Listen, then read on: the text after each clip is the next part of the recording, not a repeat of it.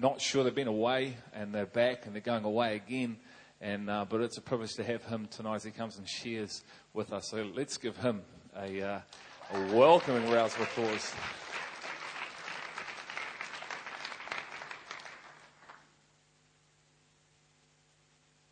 Evening, take two. There I am. Good evening, take three. How are you? You good? Can you? That's what I was looking for. Isn't it wonderful when you get in the place where someone says to you and you're good and you don't have to find life within yourself because Christ has put life within you and it is within yourself, but it's not from you and you can just scream yes. Isn't that wonderful?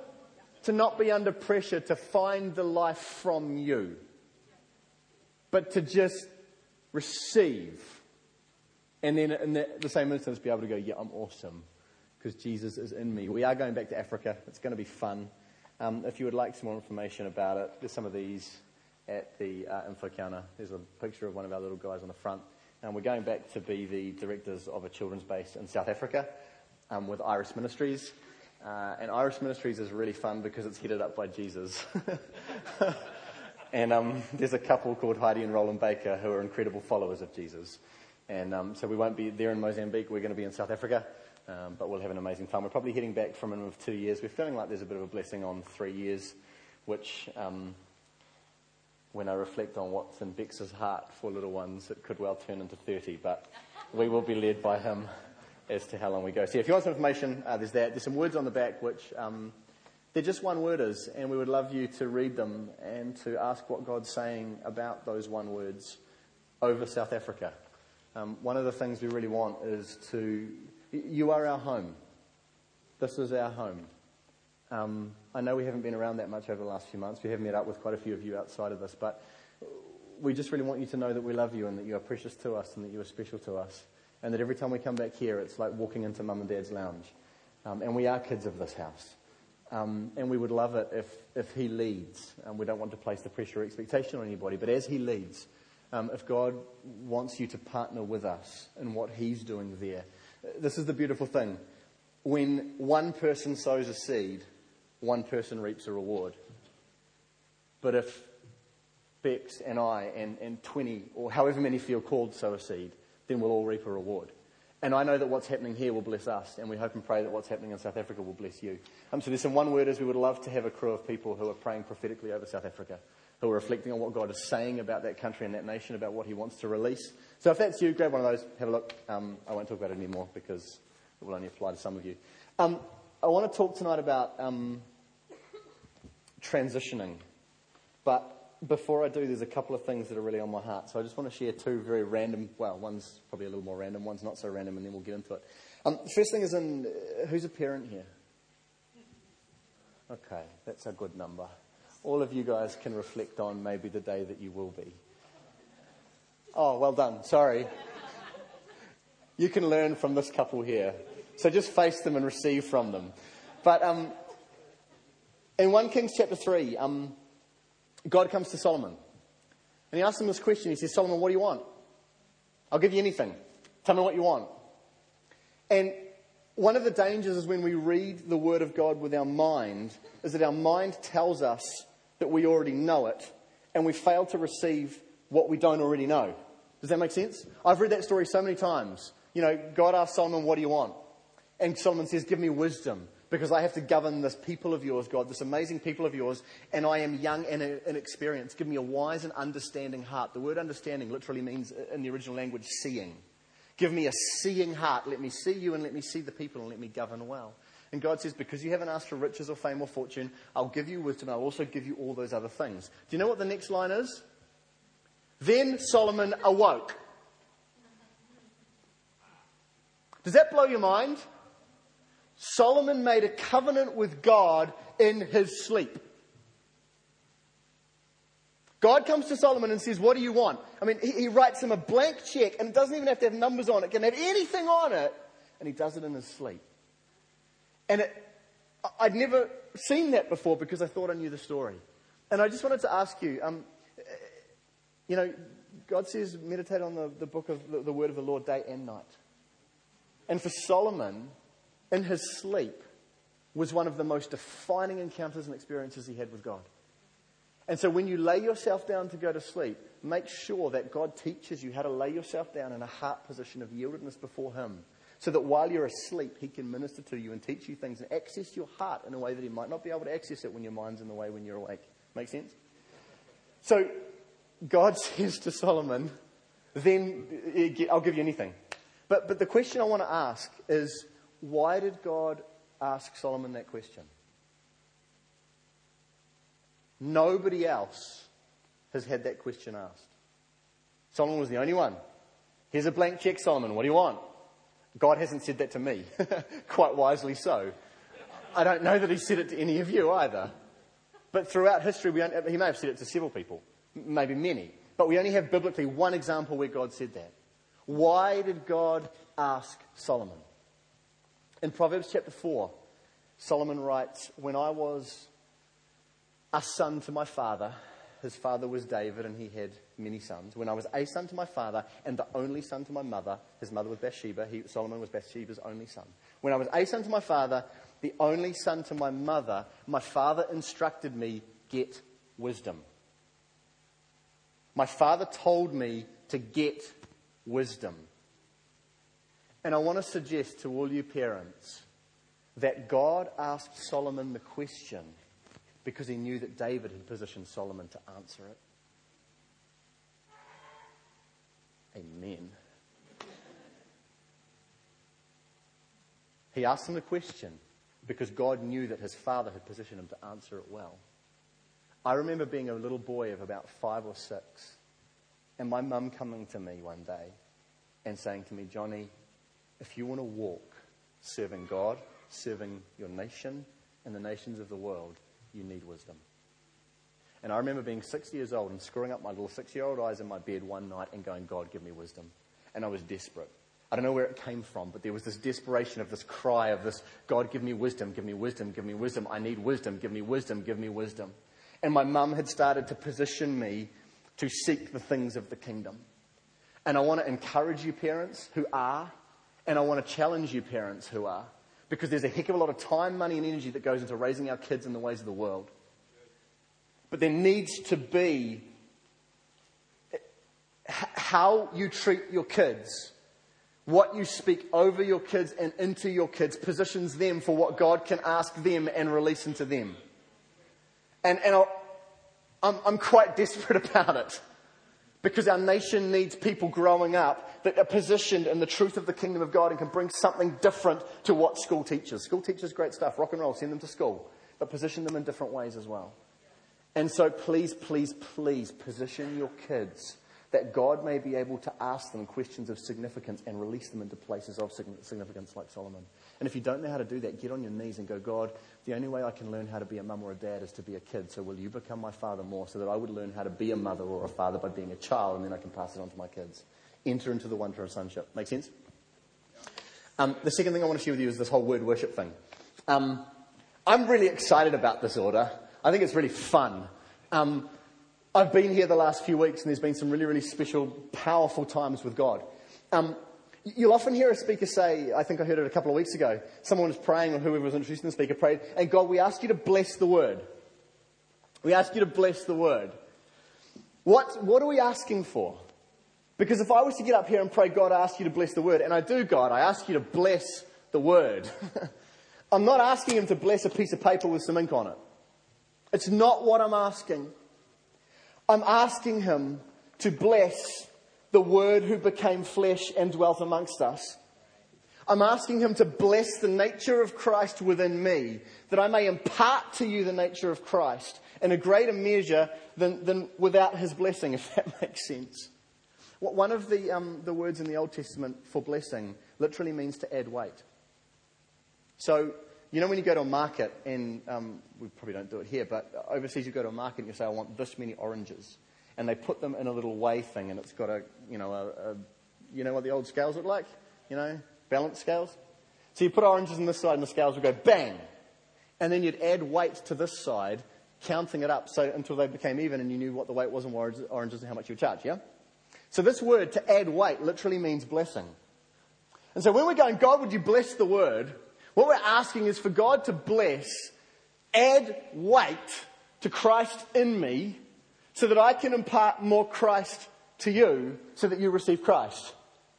And this is really, really important because what it does when we go worship, is it means our adoration of Him and our worship to Him is in response to Him revealing Himself. And we're tapping into a kingdom of God, divine truth. Learning to respond to Him. Everything we do in response. Some of you might have heard this. I don't think I've shared it from stage. But when we were in Mozambique, we had a day, we worshipped sometimes hours and hours and hours and hours a day. Because one of the values in Iris is we follow Jesus.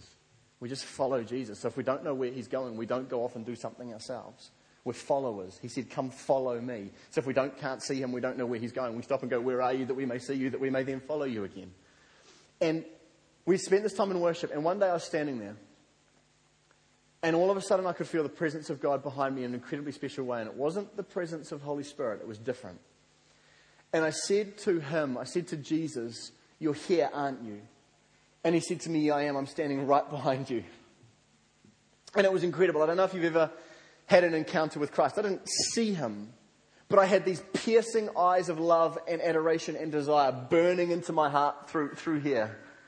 And it was this incredible experience. And He said to me, in my presence, what do you want to do? And I fell to my knees, weeping, and I put my face to the ground. And He said to me, this is the position of leadership. He said, if you will learn to follow me on your knees, when people look to you, they will see me. And I wept for about 2 hours because I suddenly realized that I'd spent so much time trying to be a leader that I'd never really learned how to follow. And He broke me. And He started to teach me this divine order of my yoke is easy and my burden is light when you just respond to me. It's so fun. I stand here and I'm not here to bring you my word.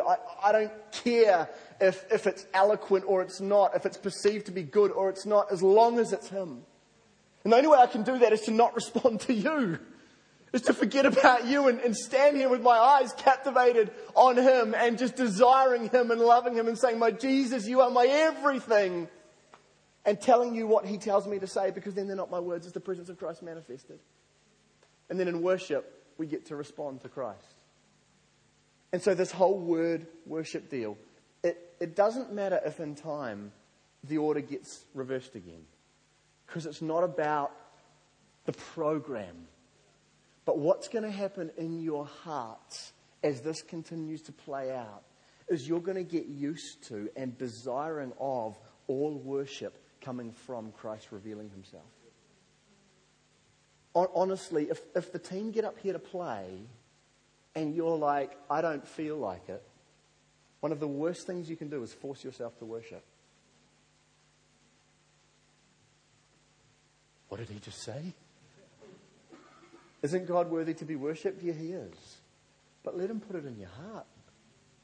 Just come before Him and say, my King, I don't want to. I can't see you right now. There's not a part of you that's inspiring me to worship you. And He'll put it in you. So this whole word worship thing, I'm really excited about it. Never mind, he's not going there. Okay, transition. Sundiru Akiri spoke a word a while ago. I think it was about 2.5, maybe 3 years ago. And she came and she brought a word which was really relevant for us at the time, and I believe still is. And what she said was, who you are is not who you were, but who you are is not who you will be. And she came and she honoured the fact that we had taken a journey with God. That who we are is not who we were. We've grown in God. But then she encouraged us that who we are is also not who we will be. And one thing that's become incredibly clear to us since coming back is there's a wonderful assignment on the rock. Do you know that? I think some of you do. There's an incredible call on this house. And I couldn't see it a while ago. There really is. I wouldn't say this just to encourage because it's too dangerous, but I believe that God is calling the rock to Himself. But the assignment is that the rock would be significant in what God is doing in the nation of New Zealand and the nations of the world, and I passionately believe that. I passionately believe that if we walk according to the ways that he is inviting us to, the rock will be significant in bringing a new heart before him. I'm really concerned for our nation. I really am. I live in the blessing of my forefathers and mothers who have gone before me and written national anthems that say, God defend New Zealand. I live in the blessing of a country that has been established on the principles of God. But that's not what's happening today. And I don't fear because fear is from a different place.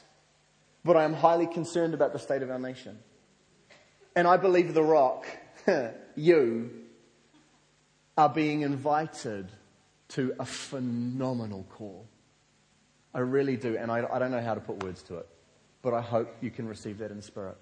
And some of you know that and some of you don't. The hard thing is that the length of the transition is determined by the significance of the call. We are here. The length of the transition to get to what God's inviting us to is determined by the significance of the call. So if God is inviting us to influence 2 people all around New Zealand, he might ask us to walk for a year to learn how. If he's asking us to influence 2 million people around New Zealand, we might have to walk for 15, 17, 20, 25 years before he's ever built into us the capacity to outwalk the call. The significance of the call determines the length of the transition. And we all love Bethel, yeah? I'm sure most of you have heard of Bill Johnson or Jesus Culture. What God's doing over there is wonderful. Bex and I call Bill Uncle Bill because he's like one of our uncles or fathers in the faith. I listen to this guy and, I've never met him, but I listen to him and it's like he just pours Jesus over me and into me. And I just come out after listening to something or reading one of his books and it just blesses me. And so I love this guy. I love where their community is at. I love the fact that people with cancer walk into their building. I mean, I think I've told this story before, but big guy is jumping up and down at the back one day after a service. And he's holding his pants up and his pants are like massive and there's like this gap in his pants. And he's jumping up and down holding these pants. And one of the pastors walks up and goes, hey, what's going on? And he'd walked in with a massive stomach tumour. The doctors had given him 1 week to live. And he walked into the building and in the presence of God, and the manifest presence of God is nobody prayed for him. He just encountered God. And the tumour disappeared. And so he's standing with these pants jumping up and down. And it's all medically verified. Doctors, I give you 1 week to live. So the guy jumps in a car, drives straight for 2 days just to get to this one place that he heard maybe God was there. I love that place. We love the destination. But you talk to Bill and Benny about the 17 years that it took to get there. 10 years in, they hadn't taken a holiday. They were booked in for 1 week, Monday morning to Saturday night. And the associate pastor comes to them on the Sunday night after Sunday night service and says, you know what, guys, I don't think we can cope with you going. It's really hard. Will you please not go on holiday? Because the church people were leaving, there was issues, there was struggles in this process of transition. And so we love where they got to, but are we prepared to walk the 10, 15, 20 years that it's going to take before God is able to position us to fully walk in the call that he has for the rock? That's a big ask. I believe that our revelation of the call and our revelation of the process of transition will determine whether we get to receive what God has for the rock. So I just want to share for a bit on transition, and then we're going to hang out with him a bit more. Hopefully it's both hanging out with him. Exodus chapter 2.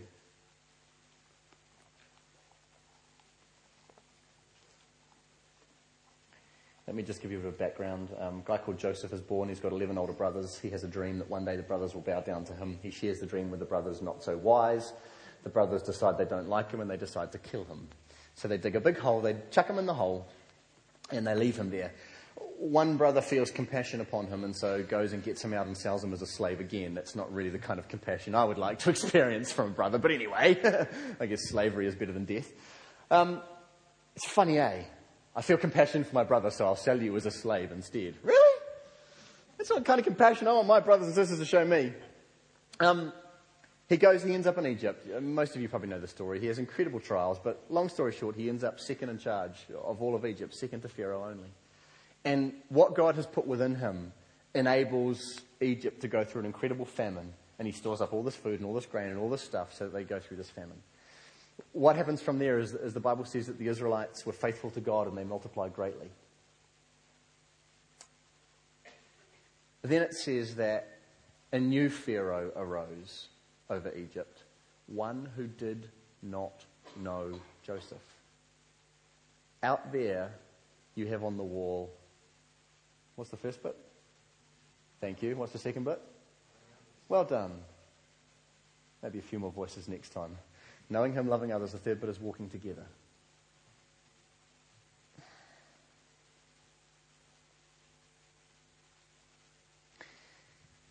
Greg and I are connected, yeah? We're friends. We share stuff. There's a unity between us. If our kids connect in that same unity with his kids, the unity extends and grows. If my grandkids connect with his grandkids, our grandkids will stand on the foundation of our unity and the unity of our kids, and the unity will grow. Walking together is not just about this generation. If you can pass it on, it has a multiplication. And what we see here in Exodus chapter 1 is a new Pharaoh arose who had no idea who Joseph was. In other words, he had no idea who the Israelites were to the Egyptian people. He had no idea that the Israelites were the saving grace for the Egyptian people. Had he known that, he wouldn't have had to fear the Israelite people. He could have reaffirmed their call within Egypt and released them fully, and the book of Exodus would look so different. And so this thing of walking together is generational. But a new Pharaoh, he didn't know who Joseph was, and he started to condemn and oppress the Israelites. So Exodus chapter 2, verse 23. Now it came about in the course of those many days that the king of Egypt died, and the sons of Israel sighed because of the bondage, and they cried out, and their cry for help because of their bondage rose up to God. So God heard their groaning, and God remembered his covenant with Abraham, Isaac, and Jacob. God saw the sons of Israel, and God took notice of them. It says in the first half that God heard their groaning. God heard their complaining. You will never transition into the new land that God has for you while you are satisfied with your current space. You won't. You will never, ever, ever seek out the more in God when the current is enough. The whole transition of the Israelites going from slavery to the promised land, as long as that took, it all started because they went, this space is not okay. I'm not satisfied with this space. I'm not satisfied to live where I am. I'm not satisfied to live in slavery to these things. I want a new land. And you will never transition if you stay satisfied in your current space. One of the hardest things in following Christ is being desperately hungry and satisfied and full all at the same time. It's one of the hardest things, to be desperate and hungry for the more and completely satisfied with what he has already done all at the same time. And we need both. Because if you're not hungry, you become apathetic. If you're not hungry for more, you just exist where you are. If you don't want more of God, you don't go through the trials and the crushings and all the stuff to get more of God. You just stay where you are. But we also need to be satisfied and fed all at the same time. Because if we don't be satisfied and fed, we don't steward the move that he's already given well, and then he can't pour out more. It's in stewarding what he has done that enables him to pour out more, yeah? So we need to have this dual thing going on, where we're so hungry and we're so satisfied and content, all at the same time. And it's one of the hardest things in the Christian walk. As a personality, you'll probably gravitate to one or the other. I find it quite easy to be hungry. I find it quite easy to desire the more. What I'm not good at is stewarding the works of God behind me. And so I'm always talking about the more. And the people that are really excited about what God has done 6 months ago feel like I'm dishonoring what God did do because I want to chase what God is doing. And so I have to be really, really careful. Because God will anoint people to steward the land that he has given to enable others to chase the more. And then he anoints people to steward that land, and people chase the more, and he stewards that land and other people chase the more. And you look back across 20 years and you see 20 years worth of land taken. Because you're hungry and you're full all at the same time. Let me just talk to you about hunger for a second. Hunger's a sign of health. Ever thought about that? Parents, if your kids aren't hungry, you start to freak out, eh? Imagine if your kids didn't get hungry for like 4 whole days. I mean, it would make mealtimes bliss, but aside of that, you might be a little bit concerned. Like if our dog goes, oh, it's bad because it's like I'm comparing our dog to your kids. Yikes. Oh, 2 seconds earlier, Lord. If our dog's not hungry, I would start to worry because she's a hungus. You know, if she didn't eat, I'd be like, what's wrong with you? And so hunger is actually a sign of health. Hunger is a good sign of health, both in the natural and in the spiritual. But there's a difference. Hunger in the natural world, you get hungry by not eating. In the natural world, you get hungry by not eating. In the spiritual world, you get hungry by eating. You get hungry by partaking.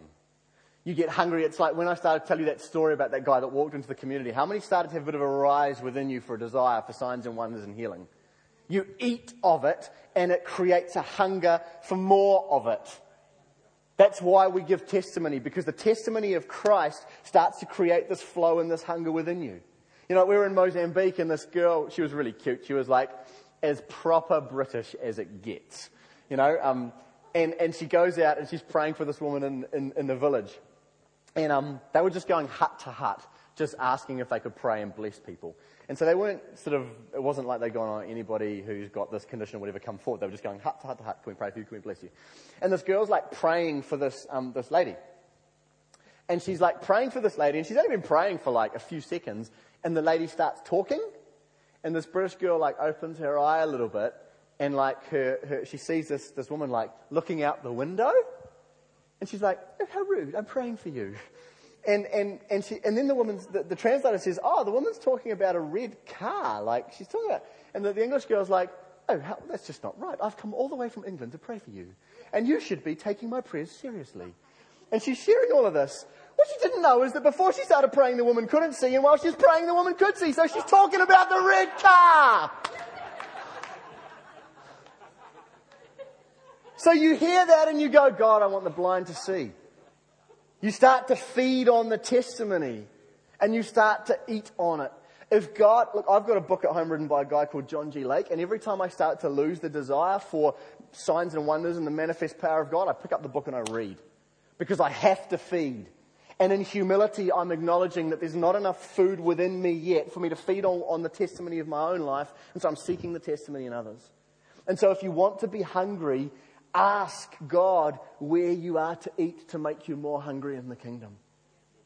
Because hunger is a sign of humility. It's a sign of humility. It's a sign of my neediness before Him.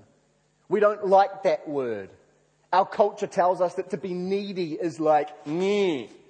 Don't be needy. I'm listening to a worship album by a guy. He just starts free worshiping and he's like, I've never been this needy before. I'm like, come on! Let's be needy before our God. It's a sign of humility when we learn to hunger before Him.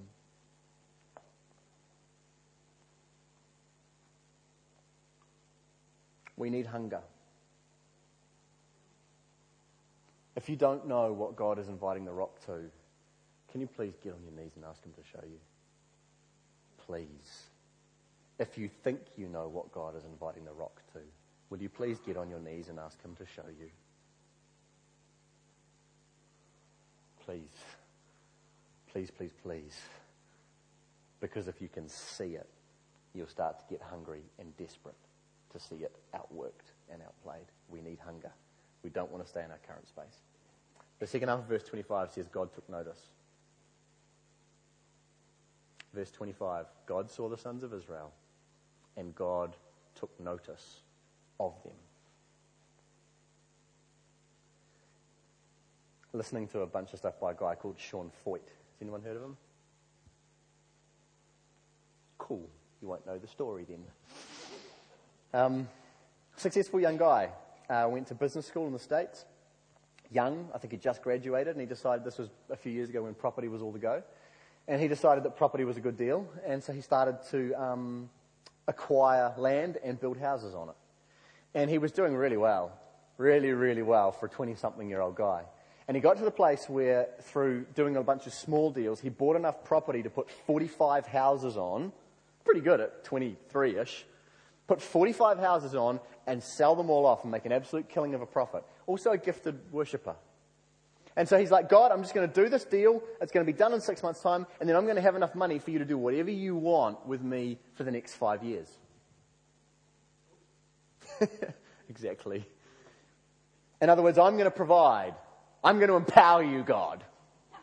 Right heart, but quite funny when you see it for what it is. And so anyway, God starts to reckon with Psalm something where God says, heaven is my throne and earth is my footstool. Where will my resting place be? Where will my resting place be? And Sean started to get this vision and this revelation of the resting place of God being his own heart and being your hearts. And he started to get wrecked that God had a throne and a footstool, but no resting place on the earth. And so he started to say, God, I want to be your resting place. I want to spend the rest of my life establishing a resting place for you, firstly in my heart, and helping a resting place be established in others' hearts for you. And so anyway, he thinks he's got this big plan. God speaks to him really clearly one day. He's about 2 months into this deal, and God says, cut and run. And Sean's like, but, 3 months, God. I'll have enough money for 5 years. No, cut it and run. So he sells his house, sells everything he has, gets in his car with his one dog and his wife.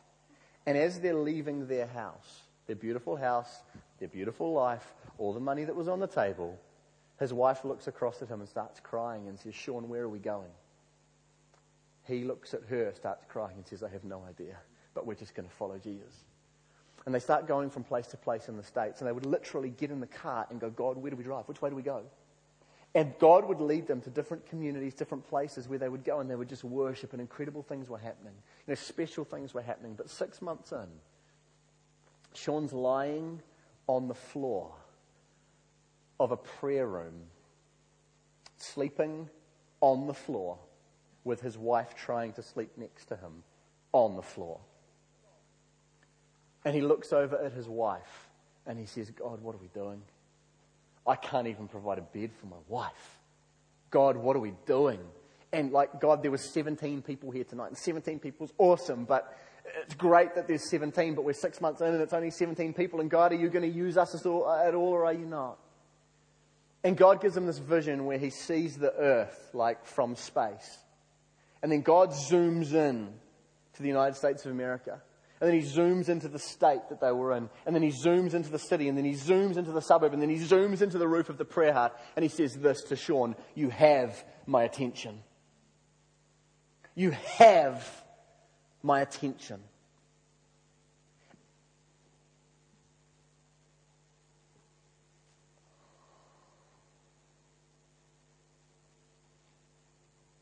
A couple of weeks ago we were in worship. Sunday night I was here. And I was worshipping. And God said to me, look up. And I did. And there was a ceiling tile. That one. And it had a bigger crack in it than that. It had quite a big opening. And I heard the Lord say really, really clearly that our praise and our worship and our adoration of Him was starting to get His attention. It was like the ceiling of our apathy was breaking off our lives, and a clear flow between us and Him was starting to be established, where He was able to zoom into our hearts and zoom into our lives, and we would have the attention of the Lord. And I said, God, what does that mean? What does it mean? And He said to me, I want the rock to learn to steward my attention with adoration as your response.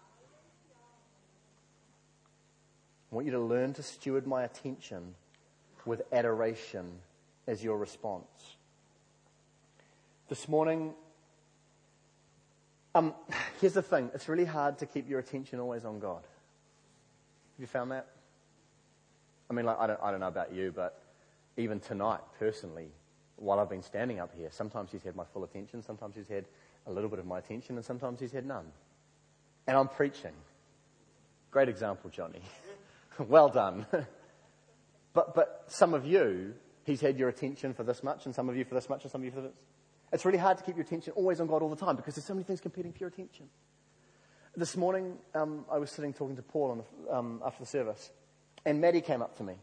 And I love Maddie, but I was talking to Paul. And she came and she stood and waited really politely and really beautifully. And I just put my arm out, and not stopping talking to Paul, I put my arm out, I patted my knee, and she came and she climbed up on I didn't talk to her, I didn't look at her, I just put my arms around her and gave her a hug while I continued to give my attention to Paul. If we can learn to adore God, if we can learn to steward His attention with adoration, when He really needs to get a hold of our attention, He will. My heart position was one of adoration towards Maddie. I love her. But I was engaged in something else at the time. But had she needed me, she was close enough that she could have just spoken in my ear. She could have said something. She could have said, Johnny, I need you, whatever.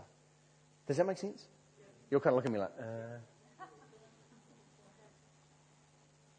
And so, if you write stuff down, please write this down. I must learn to more steward His attention with adoration. Ask Him what that means. Ask Him what that looks like for you. Come to Exodus chapter 4.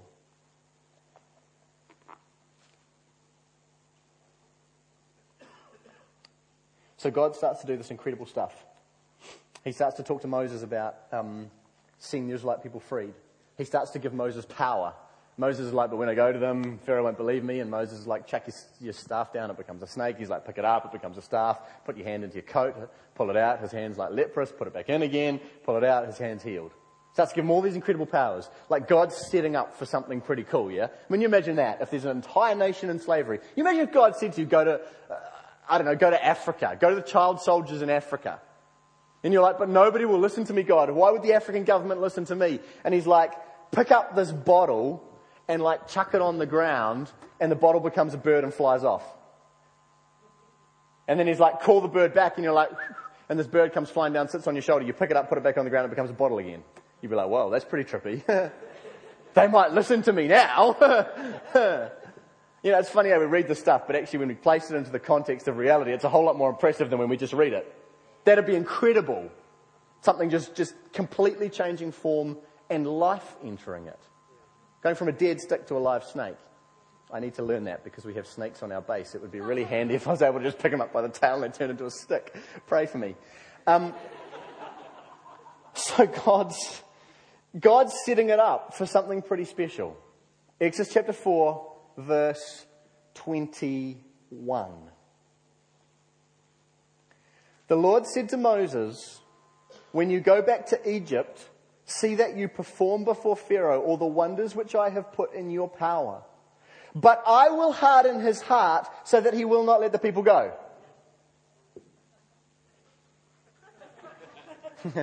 Excuse me? Is that random to you? I will give you power, but then I will harden the heart of the one who should be recognizing the power so they don't recognize it. I want to free you, but I'm going to make it harder to free you by hardening the heart of the only one who can let you go. That doesn't make sense to me. That's kind of like God working against Himself. That's like God giving Moses power and then God making Pharaoh hard heart to make it harder so that Moses' tricks don't work anymore. What's that about? This is one of the really hard things about transition. Transition is about moving from bondage to freedom. Transition is always about moving from some measure of bondage to a greater measure of freedom. Always. But sometimes what God has to do is that He has to increase the bondage so that the bondage is able to exercise its full force against you so that you learn to overcome absolutely everything that bit of bondage can throw at you. God hardens Pharaoh's heart, and Egypt throws everything they have at the Israelite people. Everything. And God overcomes.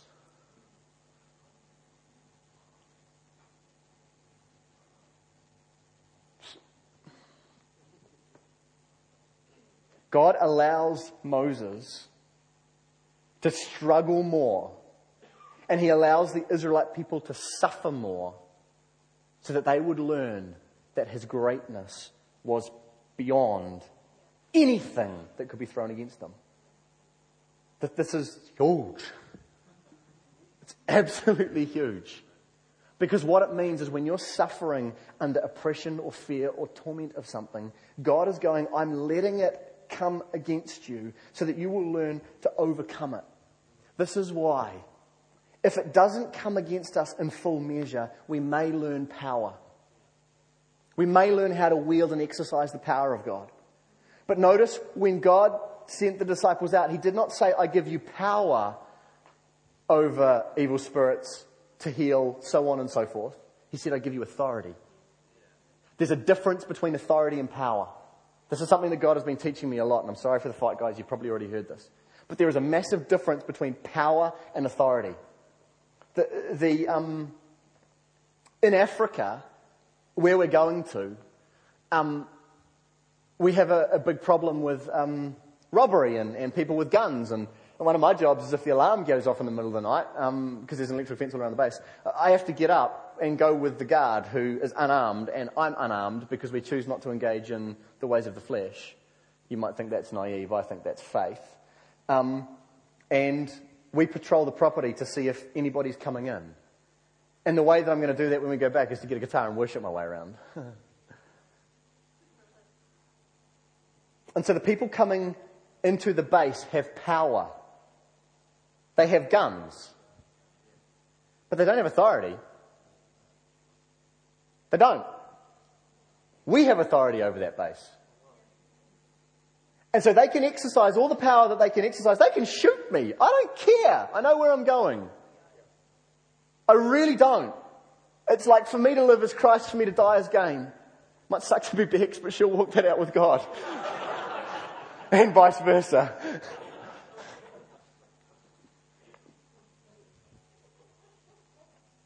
God wants us to learn to walk in authority.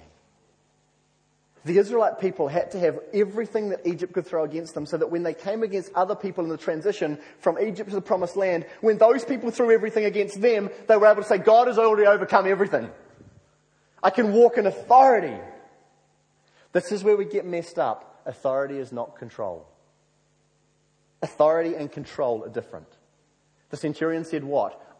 He's looking at Jesus, he says, I too am a man under authority. I recognize, Christ, that you are a man under authority, and that's where your authority comes from. I am under authority. This is, I believe in the gift of leadership, so what I said before about being a follower and a leader. When God invites you to follow him in the gift of leadership, it's not an invitation to exercise authority in a greater measure. It's an invitation to be under authority in a greater measure. It's an invitation to be more bound to him and more yielded to him than you were before. And so, I don't want to just learn how to pray for the sick. I don't want to learn how to move in power in praying for the sick. I want the sick to be able to walk in and me go, Christ is in me in such a measure that I have authority, and I take authority in Jesus' name, be gone. That's simple. If I just know how to move in power, when I exercise my power, and the thing exercises its power, and I perceive that its power is more than mine, I'm stuffed. Make sense? So God takes the Israelites down this journey where he hardens Pharaoh's heart, that they might learn that true freedom is not the absence of conflict. True freedom is living in the authority of God in the midst of the conflict. Really quickly, a couple of quick things to close. Who likes Romans 8:28? All things work for good for those who love him are called according to his purposes. The very implication of that verse is that not all things will be good. All things work for good. What I'm saying to you, my people, is that not all things will be good, but I will cause all things to work for good. When you are in transition, when God has given you a vision to go to a whole new place and a whole new space, when you're in transition, I can guarantee not everything will be good. It's not like you're going to be like, we're going to this beautiful place and Greg's going to be perfect all the time and the hours are always going to get it right and no one's ever going to get anything wrong and praise God, we're going to reach the promised land. No, there'll be carnage. There will be. I promise you, I have a little bit of sight over what God wants to use this place for. And there will be carnage. And that's funny on some hands, but on some hands it's not, because your friends might come to you and say, I don't trust Greg anymore. And you're going to be in a situation where you're going, we're in transition, Romans 8:28, all things work for good. What do I do, my king? It's going to be hard. Why did Jesus speak in parables? Why? To hide truth. Why? So that only those who had a heart to respond to him would receive the truth. Why?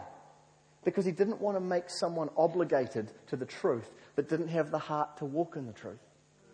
Why does he speak in a still small voice? It means you have to lean in. I think Bill Johnson says he speaks, it's his grace. It's by his grace that he speaks in a still small voice, because it means that I have to lean into him, which means I have to be close to him to hear what he's saying. Because if I wasn't close to him, what he was saying would destroy me. And so as you transition, the gold that God has, the reward, the treasure, the identity, the invitation of walking in his identity, therefore clothe yourselves in Christ. Really? You mean that what the rock is called to is to clothe ourselves in Christ, so that when people see us, they see all the natures and the attributes of Christ? Are you sure? What he's got is incredible, but the cost will be big. And you have to be able to hear his voice and know that he's walking with you, and he will cause all things to work together for good. The other thing that I just really felt this year, wow, I'm really going on, I'm sorry. If the team would like to come, actually no, sorry, stay for 2 seconds. You know David and Goliath? You've got David, you've got Eliab, David's older brother, you've got Goliath, and you've got Saul. David is the unprofessional anointed. David isn't trained as a soldier. David doesn't know battle. David is unprofessional in every sense of the word for the environment that he has, but he's anointed. He comes across Eliab, who is the professional soldier, but is unanointed. What does Eliab say? Eliab accuses him. Eliab comes against the anointed. We have this deal where we tend to call the qualified. So if your pipe bursts in your kitchen, what do? You call a qualified plumber. That's what we do. It's the whole way our framework, it's the whole way we think. We call the qualified. Problem is that God qualifies the called. He works the opposite way. He calls someone and then he qualifies them. I was speaking at a church a while ago, and the person came up to me and said, where did you go to Bible college? And I laughed and said, I haven't. And he looked at me with horror and said, so what makes you think you can stand up there and preach? Jesus?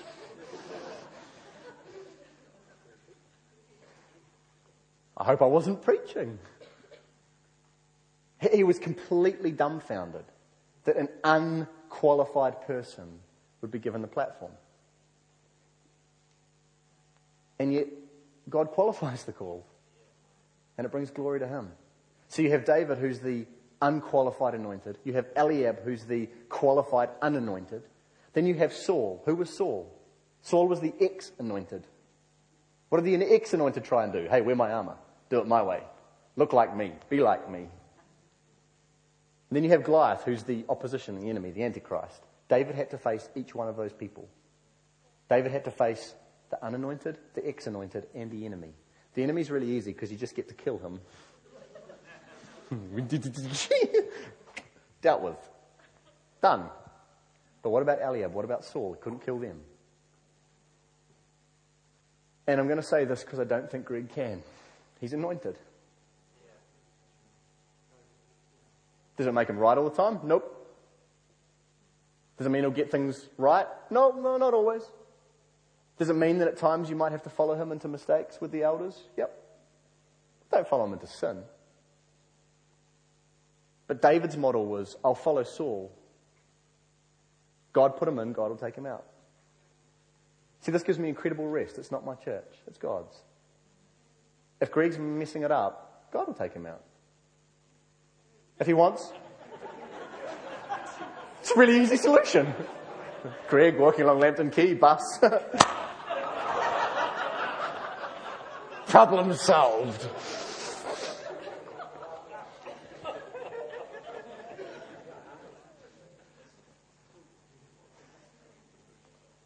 But you have to know who he is. You have to know whether he's anointed or not. You have to know who the elders are. You have to know whether they're anointed or not. You have to know who the leadership is that God has ordained. Now, that doesn't mean that he won't ordain qualified people. I'm currently doing a graduate diploma in applied theology because he told me to. It's not very fun. But I trust he has purpose in it. So it doesn't mean that he won't call the qualified. That's not what I'm saying. What I'm saying is when we learn to treat one another, here's the thing. No, it doesn't matter. That was me. Sorry. If we learn to treat each other based on what God has anointed us with, if we learn to respect the leader, if we learn to yield to, then we receive the blessing. And I really believe, I believe with all my heart, that as the rock transitions to the vision that God has for you, your calling is a heavenly calling, your calling is him. Like Sam said a few weeks ago, I thought he put it so wonderfully. The calling is a heavenly calling, the calling is Christ. But as he transitions us, as we clothe ourselves in Christ into the assignment that he has for us, I passionately believe those of you sitting in the room now that are there will be those that are able to recognize the anointing of the people that God has put in place to walk us to here. And those of you that have learned to yield to the anointing and therefore receive from the anointing of Christ in that person. It's not that Greg's better than you. It's not. He knows that. If he didn't know that, God wouldn't have put him there. You have anointings for other things. You do. You have an anointing to go into an accountant's office and birth the kingdom and be captivated by Christ in the accountant's office. I was talking to a guy the other day. He's, what is he? Something really boring. No, it really was. What was it? I can't remember. Anyway, I'm talking to him. And he's like, so every time I go to work, I just find Jesus. And it's so miraculous because my work is just boring. But I find God in it. And some of you have that anointing. And if we can just learn to recognize one another's anointing and relate to one another on the basis of the gift, it gets really, really fun, really, really quick. Because I receive Christ from you and you receive Christ from me. Okay, team, come.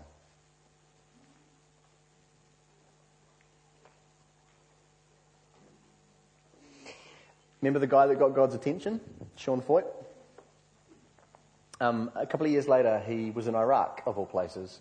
A friend of his had opened a cafe there as a front for evangelism, but it wasn't going very well. They had no converts.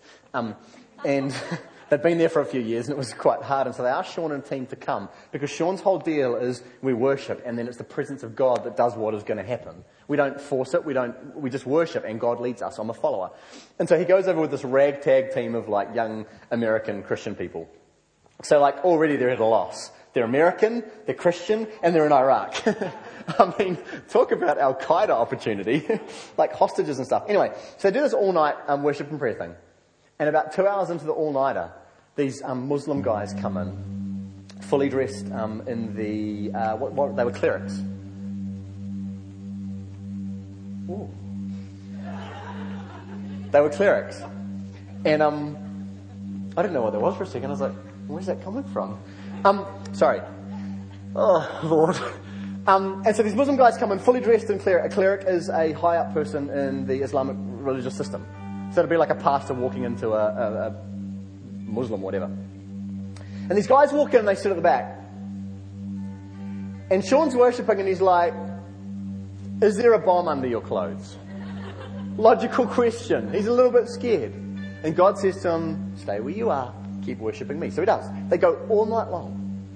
He walks up to these two men at the end in the morning as God directs him. And he sits down beside them and he says, hi, I'm Sean. Do you speak English? Yeah, we speak English.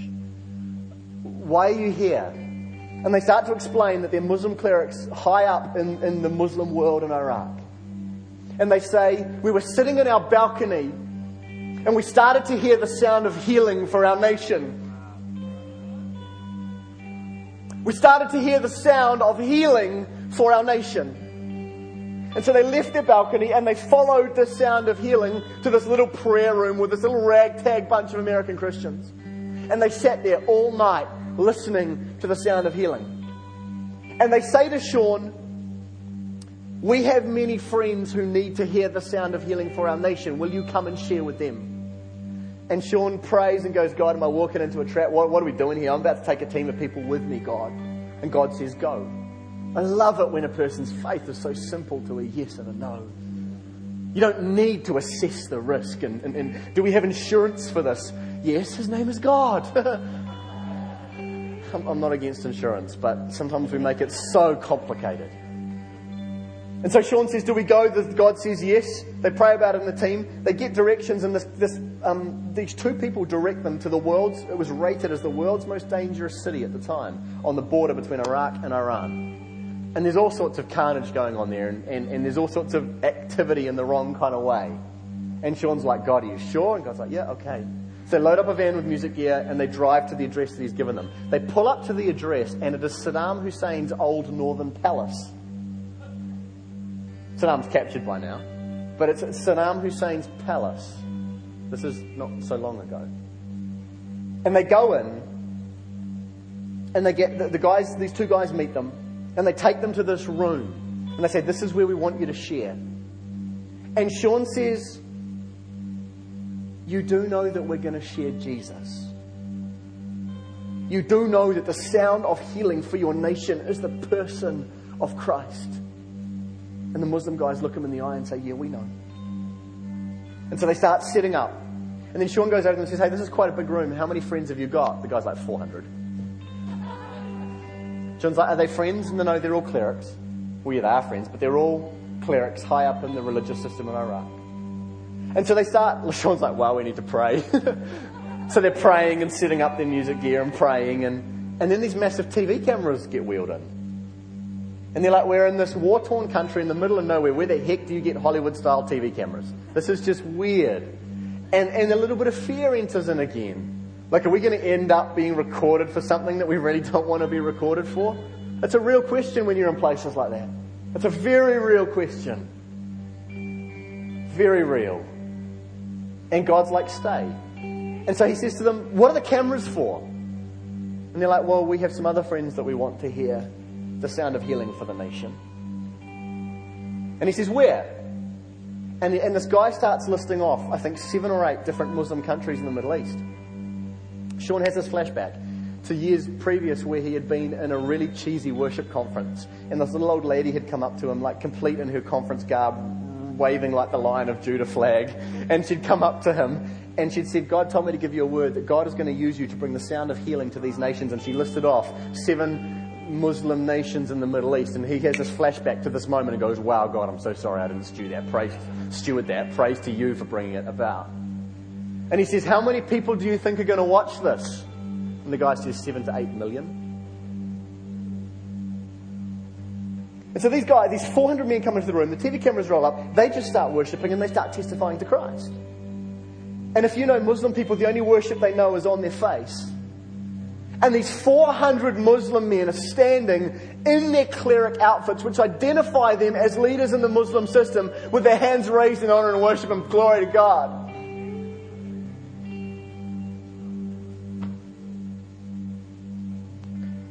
They ask for testimony. And a cleric walks up, grabs the microphone and says, I saw the man of light dressed in white. And another man comes up and says, I saw the man of light dressed in white. And another man comes up and says, I saw the man of light dressed in white. And Sean says, how many of you have seen the man of light dressed in white? And half the room put up their hands. That night, 230 churches were birthed. 230! Someone says, how did Sean make sure they all went okay from there? He didn't. It's not his problem. I will build my church.